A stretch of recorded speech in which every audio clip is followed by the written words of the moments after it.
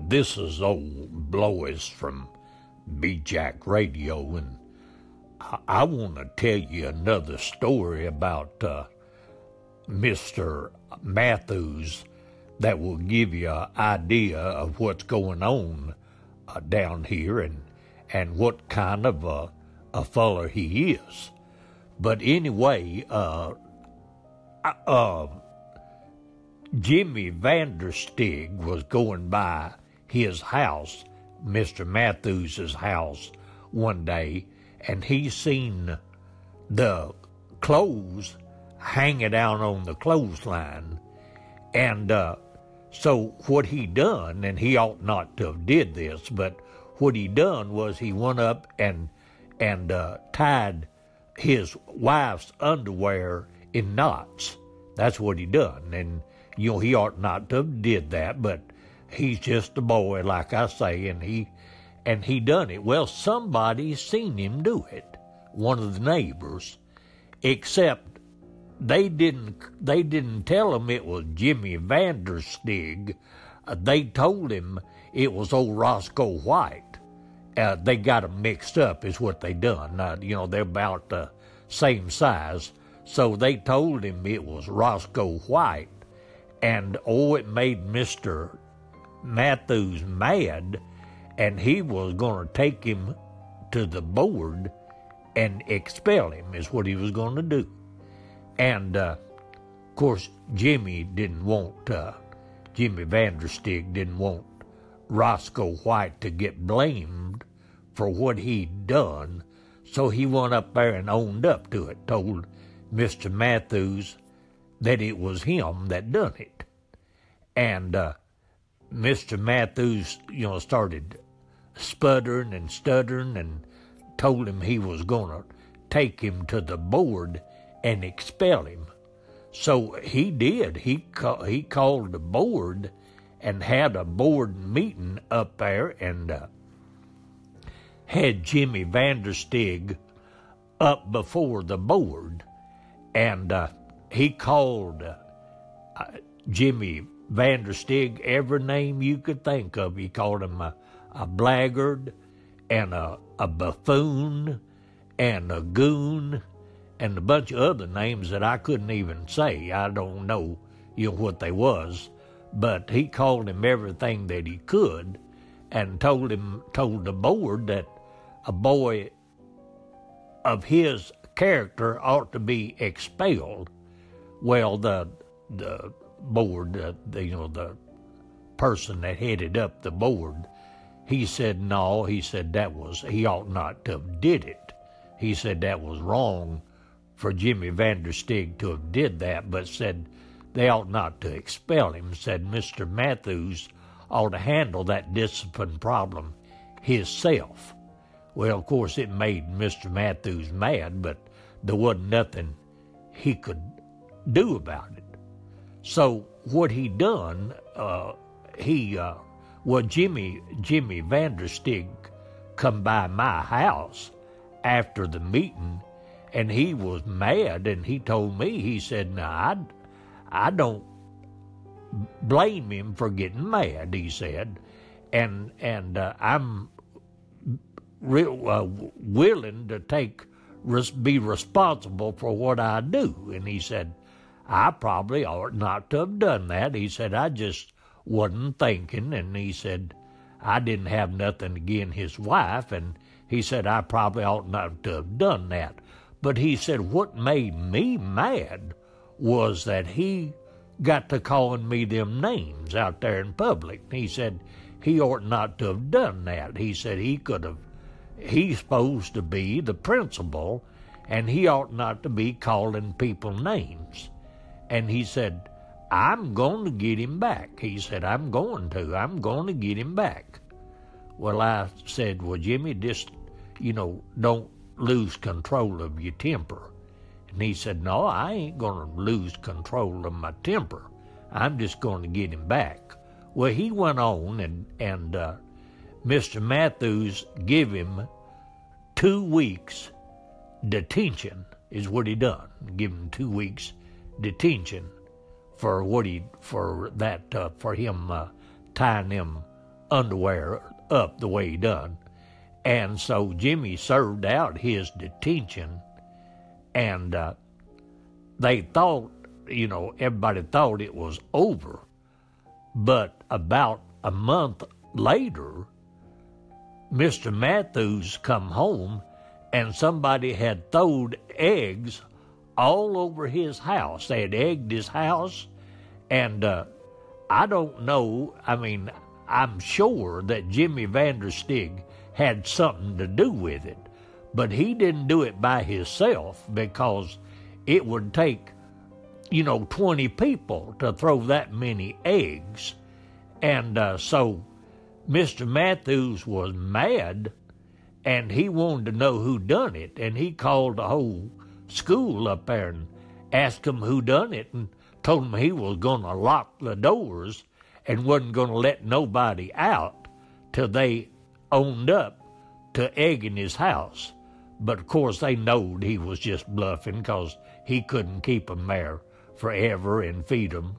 So after they didn't tell him, and they stayed there about an hour, well, he opened up and opened the doors and let them go home.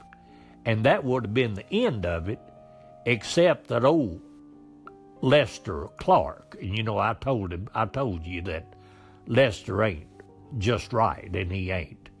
And he was bragging about doing it. He said he egged his house, and he wasn't ashamed of it, and he didn't care who knowed about it. And he was up there bragging about it to all of the storekeepers and the people downtown. And Mr. Matthews, of course, heard about it.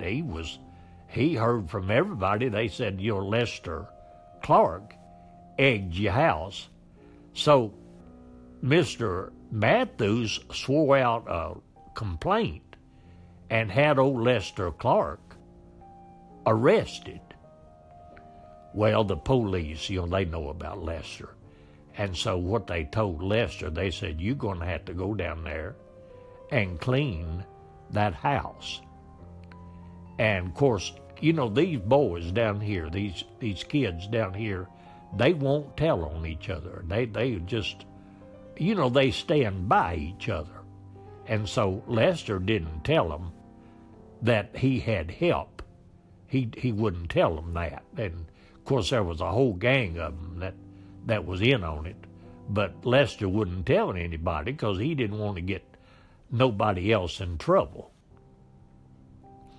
Well, Mr. Matthews told him that he was going to Memphis on business, and said he'd be back Sunday afternoon, and he expected that house to be sparkling clean, he said. He said it better be, and he told old Lester, he said that house had better be just as clean, said just as clean as I think he said the Eiffel Tower or something, Buckingham Palace. Yeah, that's what he said. Said be as clean as Buckingham Palace. Well, he went on to Memphis, and what happened is just as quick as he left, Jimmy Vanderstig come by my house, and he told me that they was going to all clean up that house. And he asked me, he said they was going to have a picnic down there, and did I want to contribute some money to the picnic. Well, I had a whole bunch of weenies in my refrigerator, and I got them weenies out, and I give them $20, where they could get them some food to eat. And, Flossie Butts, she made them a big old pan of potato salad and a big old pan of baked beans. And there was 3 or 4 of them down here that give them, food of some kind or other. And I bought them a bunch of marshmallows and some moon pies, and people, I want to tell you, they must have had probably 200 people down here. And there was a vacant lot across the road from Mr. Matthews' house, and they built him up a bonfire and roasted marshmallows and weenies, and they all worked and cleaned that house up. By